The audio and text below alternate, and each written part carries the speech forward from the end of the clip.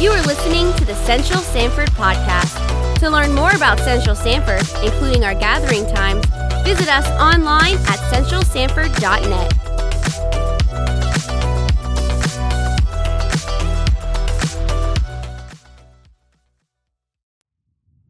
If you have a Bible, go ahead and meet me in 2 Timothy chapter 2. 2 Timothy chapter 2 is where we're going to be this morning. Hey, my name is Ethan. I'm the new family pastor here at Central. So if we haven't gotten a chance to meet, it's good to see you today. Good to meet you. 2 Timothy chapter 2 is where we're going to be. And if you don't have a Bible with you, we'll have the verses on the screen for you. So let me go ahead and invite you to stand as we honor the reading of God's perfect and precious word here in 2 Timothy chapter 2. Beginning in verse 1, the Spirit says to us this morning, "You then, my child, be strengthened by the grace that is in Christ Jesus. And what you have heard from me in the presence of many witnesses, entrust to faithful men who will be able to teach others also. Share in suffering as a good soldier of Christ Jesus. And no soldier gets entangled in civilian pursuits, since his aim is to please the one who enlisted him. An athlete is not crowned unless he competes according to the rules. It's the hard-working farmer who ought to have the first share of the crops. Think over what I say, for the Lord will give you understanding in everything. Remember Jesus Christ, risen from the dead, the offspring of David, is preached in my gospel, for which I am suffering, bound with chains as a criminal, but the word of God is not bound. Therefore, I endure everything for the sake of the elect, that they may also obtain the salvation that is in Christ Jesus with eternal glory. The saying is trustworthy, for if we have died with him, we will also live with him. If we endure, we will also reign with him. If we deny him, he also will deny us. If we are faithless, he remains faithful, for he cannot deny himself." Now, this is God's word. You can be seated. Would you pray with me this morning? Father, we are grateful for your word today. Lord, we're grateful that you have spoken to us. And Father, we pray that you would speak to us now. It's in Jesus' name that we pray. Amen. You know, we live in a time, in a day, in a world, a culture, however you want to say it, where we're just flooded with information regularly. We have just right at our fingertips with our smartphones and computers and whatever it may be, we have access to any information that we might need. Answers to any questions we might be looking for. Whatever it is that we need, we can find it. And some of the information that we get isn't even information that we go looking for. It's just information that maybe we stumble upon or that comes at us. I was thinking about that this week, and I looked up some stats, and I found these. Google processes 40,000 searches per second. Every minute, 4.1 million YouTube videos are watched. Every minute, 16 million text messages are sent. Every minute, 156 million emails are sent. And of those 156 million, 103 million are spam. I thought that was super interesting. Over 80% of drivers say that they read billboards as they drive past. In the 1970s, the average person saw between 500 and 1,000, up to maybe 1,500 ads per day.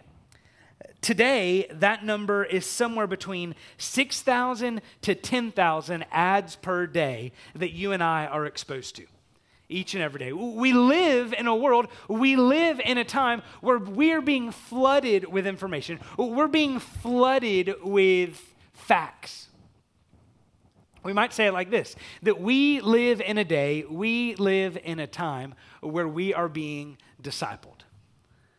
We're being discipled by all of these different things that we're seeing, all of these different things that we're coming in contact with, and we would be mistaken if we said that these things aren't shaping us somehow. We'd be mistaken if we said that all of those ads, all of those things that we hear, all of those things that we watch, all of those things that we see, they're all shaping us in some form, in some fashion. The question for us this morning is this, is what we are being shaped by, is it the right things? Is it the right truth? Is it the right thing? Are we being discipled by the right things? Are we making disciples of the right things? And these are questions we're going to focus on this morning. We come here to 2 Timothy chapter 2, and we find Paul reminding us of this truth, This is key truth this morning. Disciple making is a serious responsibility and an awesome opportunity. Disciple making is a serious responsibility and an awesome opportunity. We pick up here in 2 Timothy chapter 2. Paul has just finished explaining, talking about God's empowering grace in the life of believers. If you were to look at verse 14 of chapter 1, we read, "By the Holy Spirit who dwells within us, guard the good deposit entrusted to you."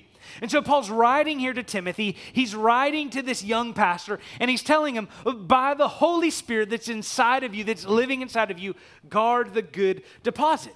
And then he goes on and he talks about at the end of chapter 1 about some different individuals who have not guarded the deposit, who have deserted Paul. And then he turns his attention back to Timothy.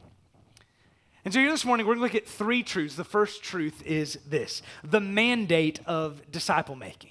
The mandate of disciple making. And now, there are certain tasks in our world, in our life, that we view as optional.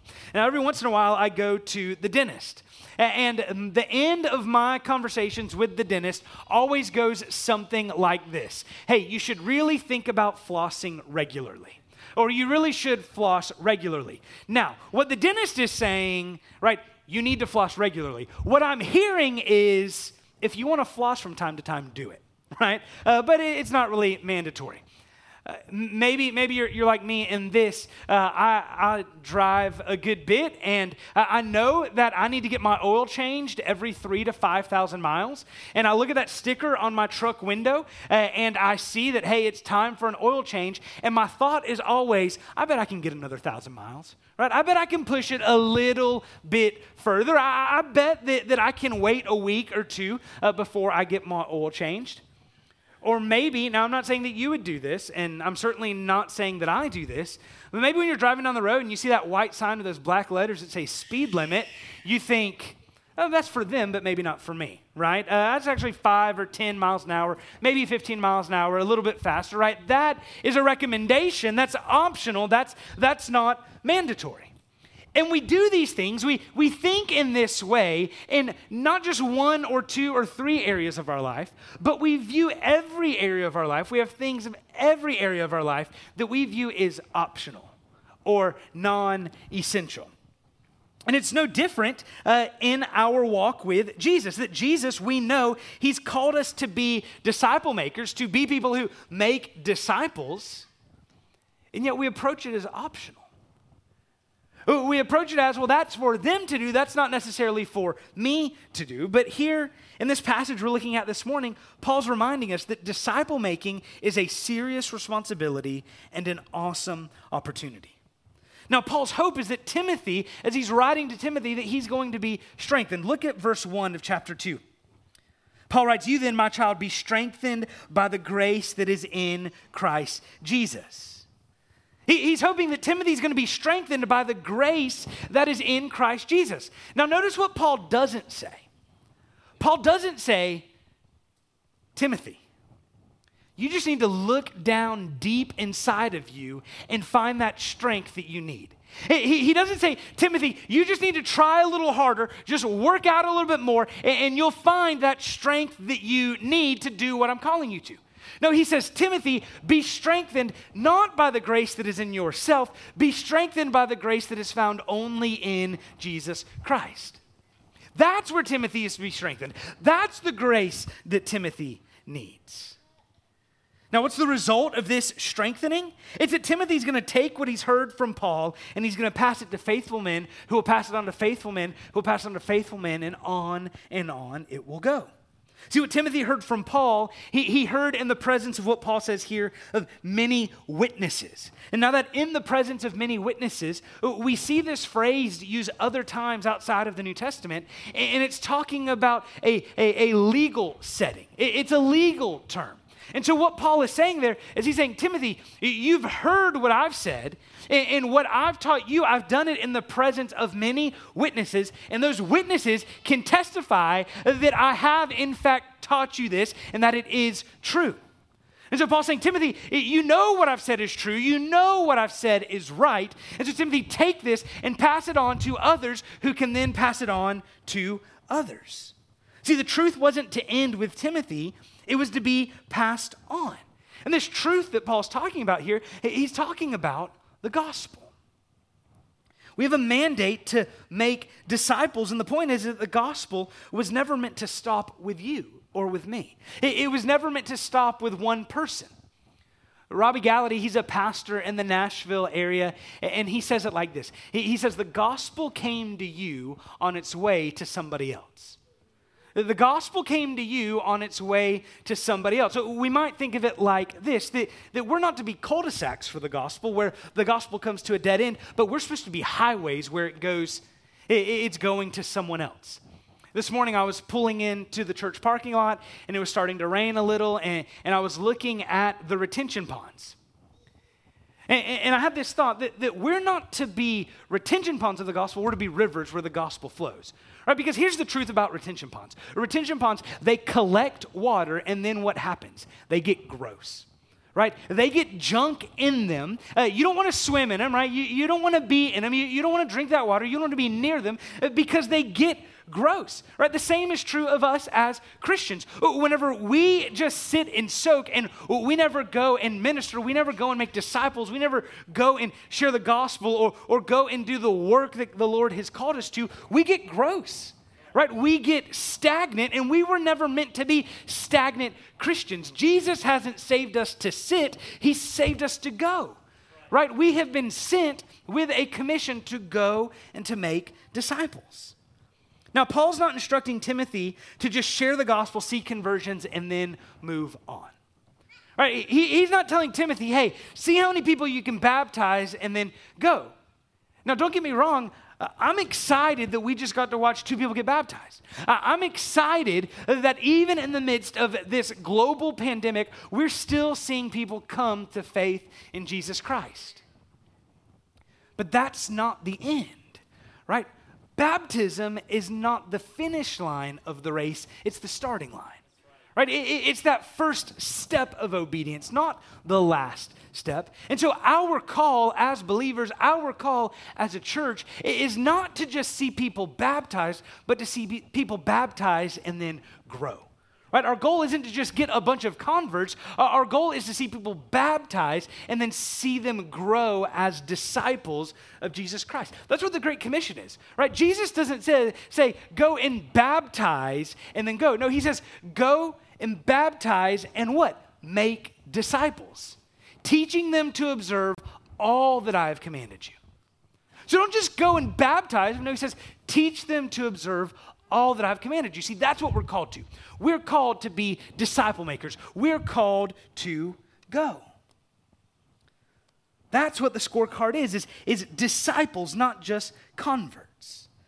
Paul's telling Timothy to multiply himself into others, who then multiply themselves, who then multiply themselves, who then multiply themselves, and on it goes. See, we have a mandate to make disciples. Disciple making is a serious responsibility, and it's an awesome opportunity. And we see here in this passage, first we see the first truth is the mandate of disciple making. Next we see this, the method for disciple making. The method for disciple making. See, Paul doesn't stop at the call to make disciples. He doesn't say, Timothy, go and make these disciples. Go and make disciples and then figure it out on your own. No, Paul, he says, go and make disciples, and here's what a disciple looks like. Here's what a disciple maker looks like. We see this in verses 3 through 7. See, for Paul, first, a good disciple is prepared to suffer. Look at verse 3. He says, share in suffering as a good soldier of Christ Jesus. So immediately after telling Timothy to go and to entrust the gospel, entrust the truth of God's word to faithful men, he turns and without another statement, he says, and be prepared to share in suffering. See, suffering shouldn't surprise us. Jesus has said that you will suffer. As my disciples, you will encounter suffering. James says, count it all joy, my brothers, when you encounter trials of various kinds. See, the mark, an indicator of health as disciples and disciple makers is our preparedness and our willingness to suffer. Now, some of us, we may be called to suffer for the gospel.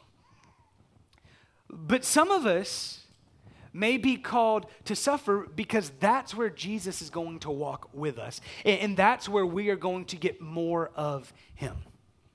I don't want to downplay suffering as easy or as simple. But we have good news today, knowing that even in suffering, our God is working all things together for our good and his glory.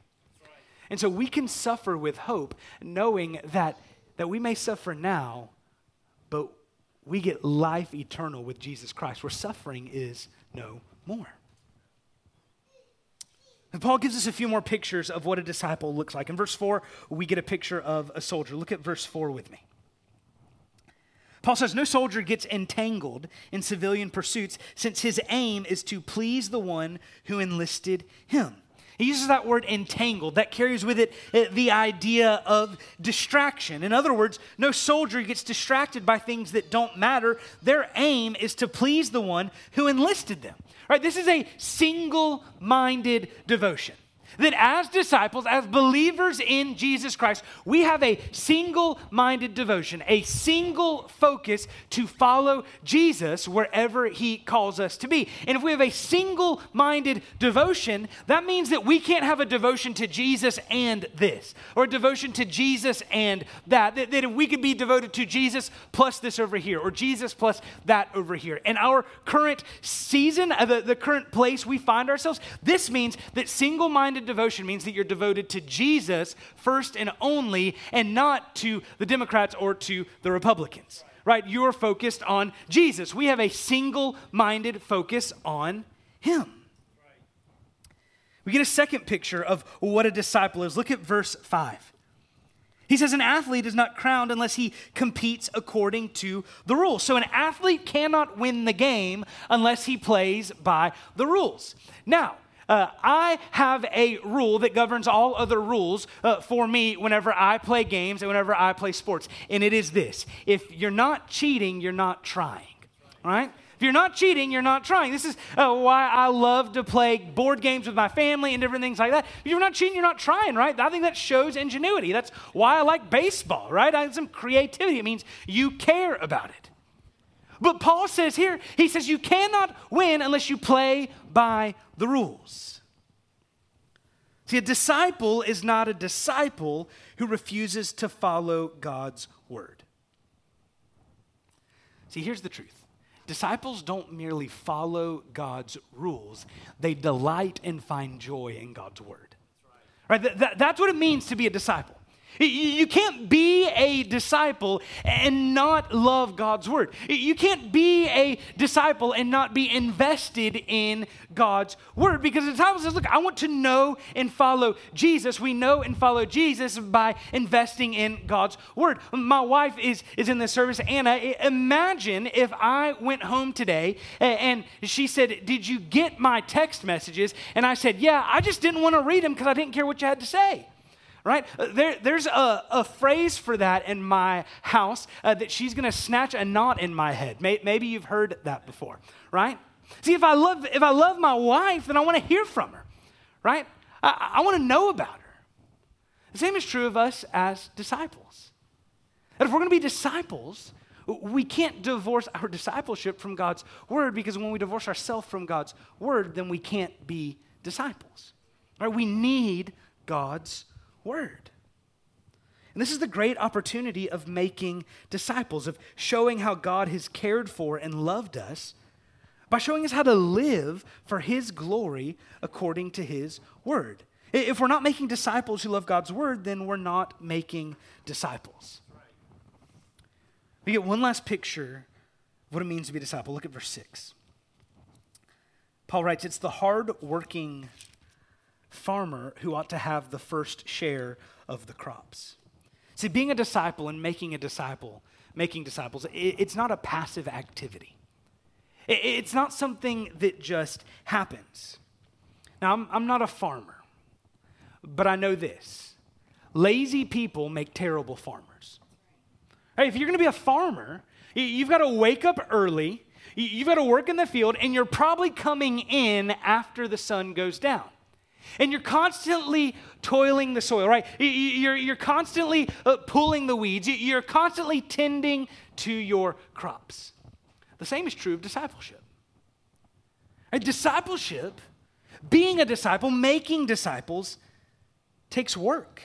It doesn't happen by accident. We don't accidentally find a vibrant relationship with Jesus. Maybe you've been around those people before, who whenever you hear them pray, you think, I want to pray like that. When you hear them talk about Jesus, you say, I want to love Jesus like that. You hear them talk about God's word, and you think, I want to know God's word like that. Well, here's the truth. That didn't happen by accident. They didn't fall into that. That kind of relationship, that kind of love, it takes initiative. Right? It takes work. We don't drift into vibrant relationships with Jesus. It takes time. But here's the good news is that we have the promise that as we press into this call to be a disciple who makes disciples, God's promise that he's going to give us fruit. God's promise that he's going to do a great work in us for our good and for his glory. So here's the method of disciple making. We use God's word with God's spirit to develop a single-minded devotion to God. And we work hard at knowing and serving him. See, here's the truth. You and I have everything we need to make disciples. Right now, we have everything that we need to make disciples. If we have God's word and we have God's spirit, then we have everything we need to make disciples. We don't need a special book. As helpful as they are, we don't need a special curriculum. As helpful as they are, we don't even necessarily need another sermon to tell us how to go and make disciples. We just need God's word and God's spirit, and we can make disciples. And so here's what this means. This means, husbands, you have everything you need to disciple your wife. In fact, Ephesians tells us that as husbands, we not only have everything we need, but we have a responsibility to wash our wives in the word. Parents, this means that you have everything you need to make disciples of your kids. We have a phenomenal student pastor. We've got a phenomenal kids director, but parents, here's the truth. They don't exist to take your place as the primary disciple maker of your home.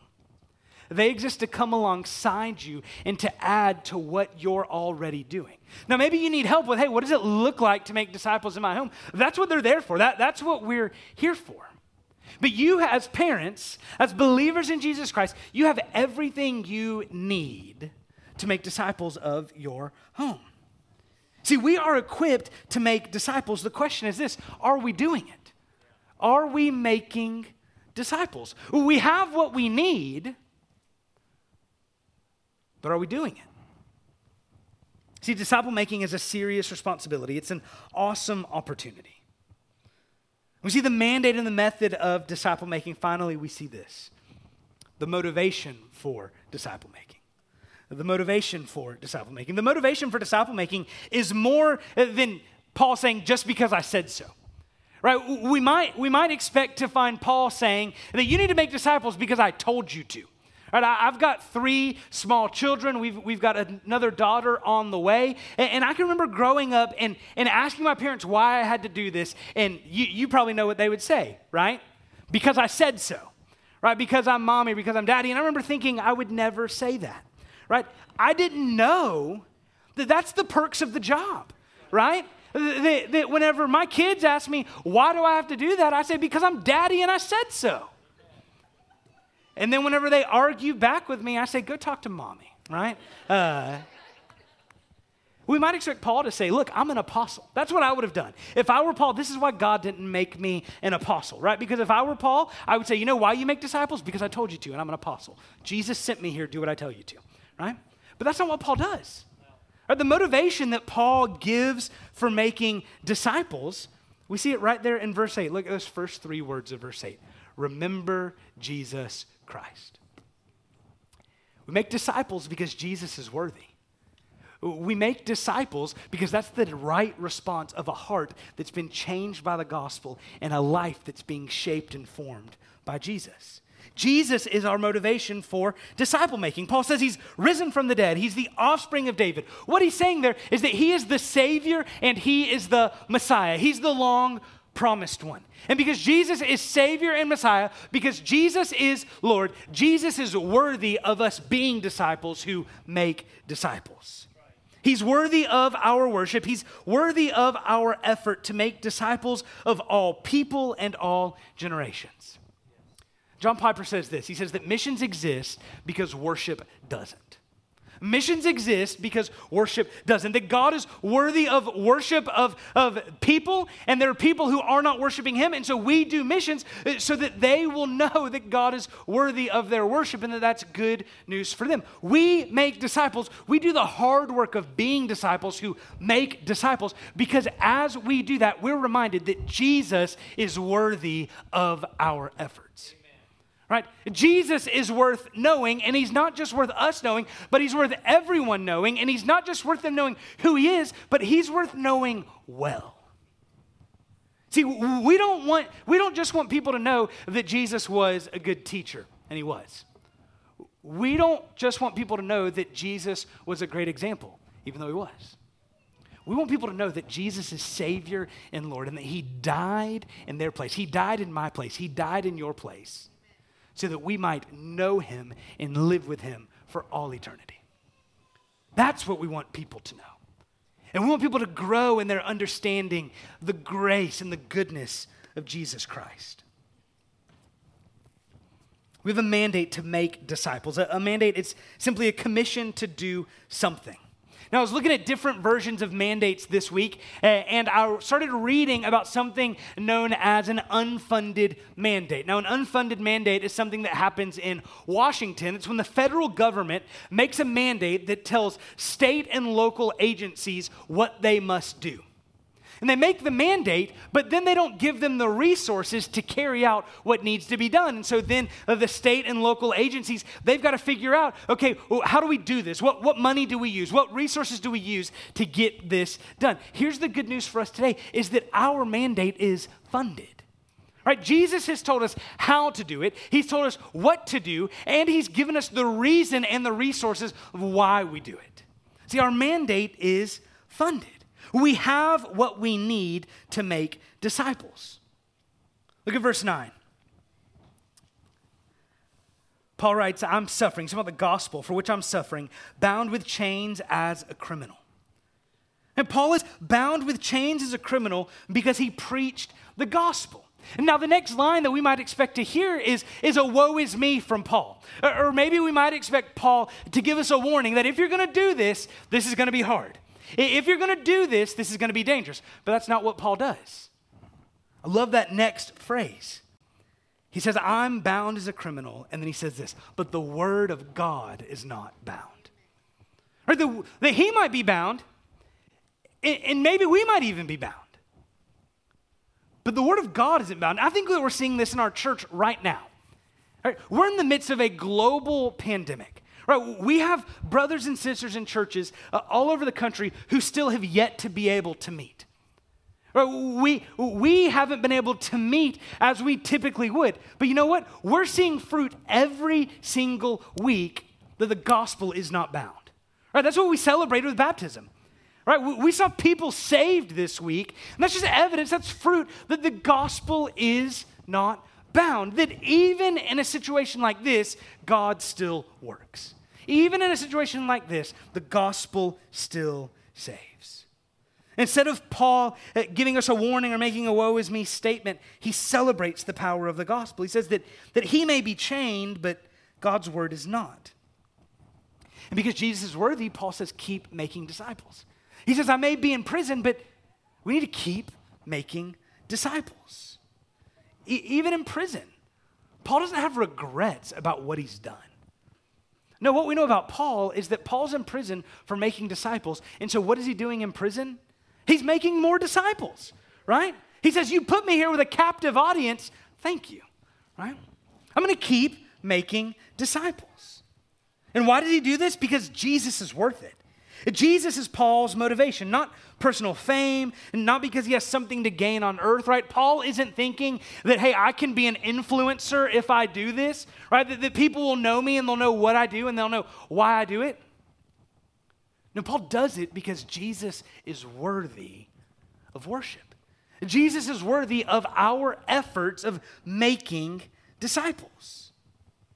See, Paul makes disciples and gladly suffers for it because Jesus is worthy. In verse 10, Paul connects his love for Jesus with his love for others. He says, therefore I endure everything for the sake of the elect, that they also may obtain the salvation that is in Christ Jesus with eternal glory. See, Paul endures the risk of disciple making because God still has people to save.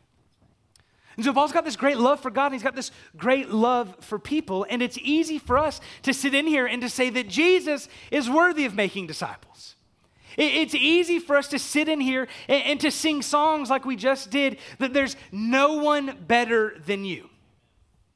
It's easy and it's right for us to sit in here and affirm those things, but it's something completely different to walk out those doors and live like we believe it.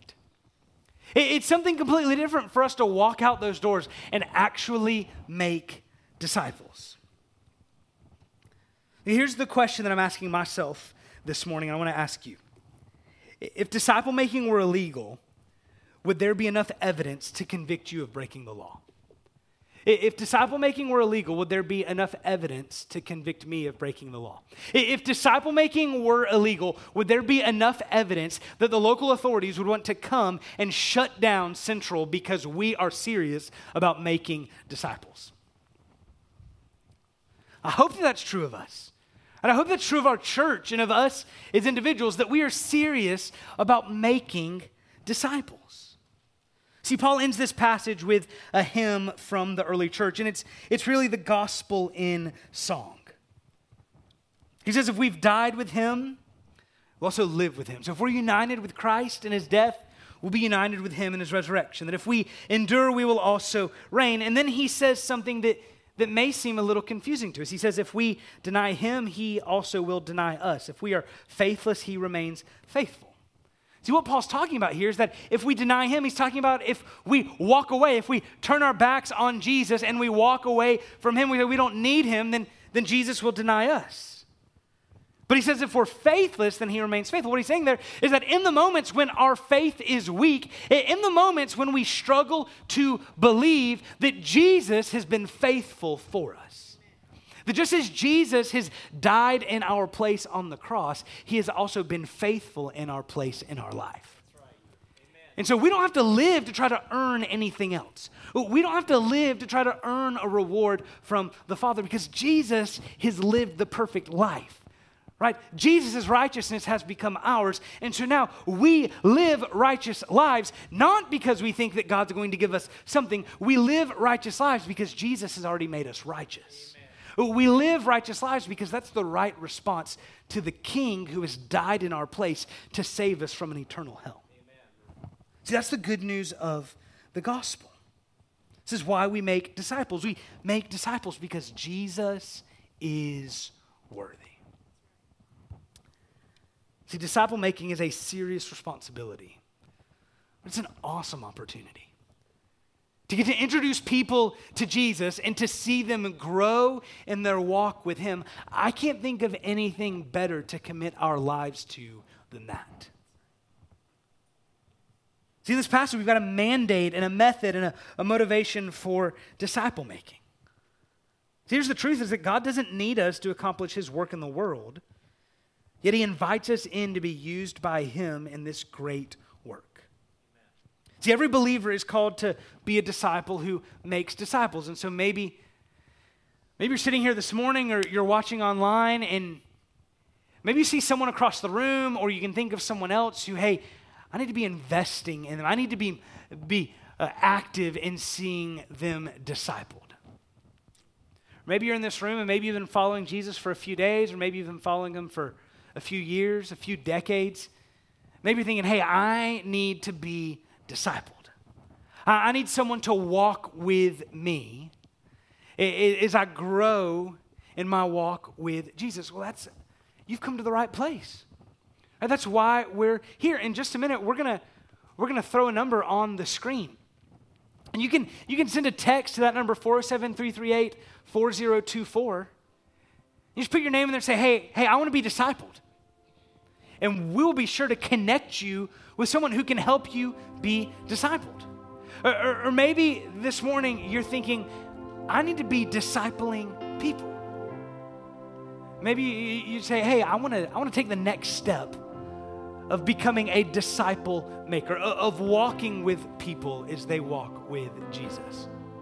Well, send us a text to 407-338-4024. We'll be sure to get you connected with those who can help you be a disciple maker. You know, the best way, the biggest way that we take this seriously of making disciples who make disciples here at Central is through our Central groups.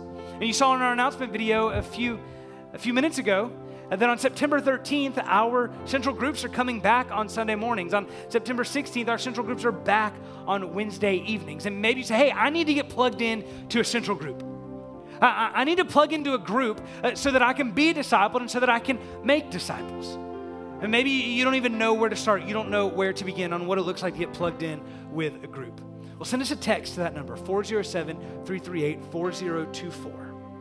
And we'll be sure to get you the information that you need so that you can get connected, you can get plugged in with a Central group. Maybe this morning you would say, you know what, we've talked a lot about this discipleship thing. We've talked a lot about following Jesus, but maybe today you've realized that what you need isn't more of what this world has to offer and then a little bit of Jesus, but maybe this morning you realize that what you need is you need Jesus. You need to trust Jesus, that you need to lay your life down at his feet. Maybe over the last few months, you've been walking through life and maybe you've been looking for satisfaction in this place and that place. Maybe you have this longing for this thing and you can't put your finger on it. And so you're looking over here and over there and in this thing and in that thing and in this person and in that person. I'm here to tell you today that satisfaction that you're looking for can only be found in Jesus Christ. And what Jesus says is that today is the day of salvation. That today is the day for you to trust in him. So maybe you need to trust Jesus today. Or maybe you'd say, hey, what does it look like to trust Jesus? What does it look like to follow Jesus? And send us a text, 407-338-4024. There's someone on the other end of that message. We'd love to talk with you a little bit more about what does it look like to follow Jesus. So here's what we're doing. I'm going to pray. We're going to sing, and we're going to ask the Lord to do what only he can do. Let's apply his word to our hearts. Would you pray with me? Father, we are grateful for today. We're grateful for your grace and your goodness to us. Lord, we're grateful that your word is true. And Father, we're grateful that you've called us to be disciple makers and you haven't stopped there. Lord, you've given us the method. You've given us the motivation to be disciple makers. And so, Father, we pray that we would take this mandate seriously. Lord, I pray that you would make me serious about being a disciple maker, that you would make those in this room and watching online serious about being disciple makers. Father, I pray that our church would be known as a disciple-making church. Father, we pray that you would do a great work in us and through us. And we pray now for you to do what only you can do. It's in Jesus' name, amen. Thank you for listening to the Central Sanford Podcast. For more information or how to take your next step, visit us online at centralsanford.net.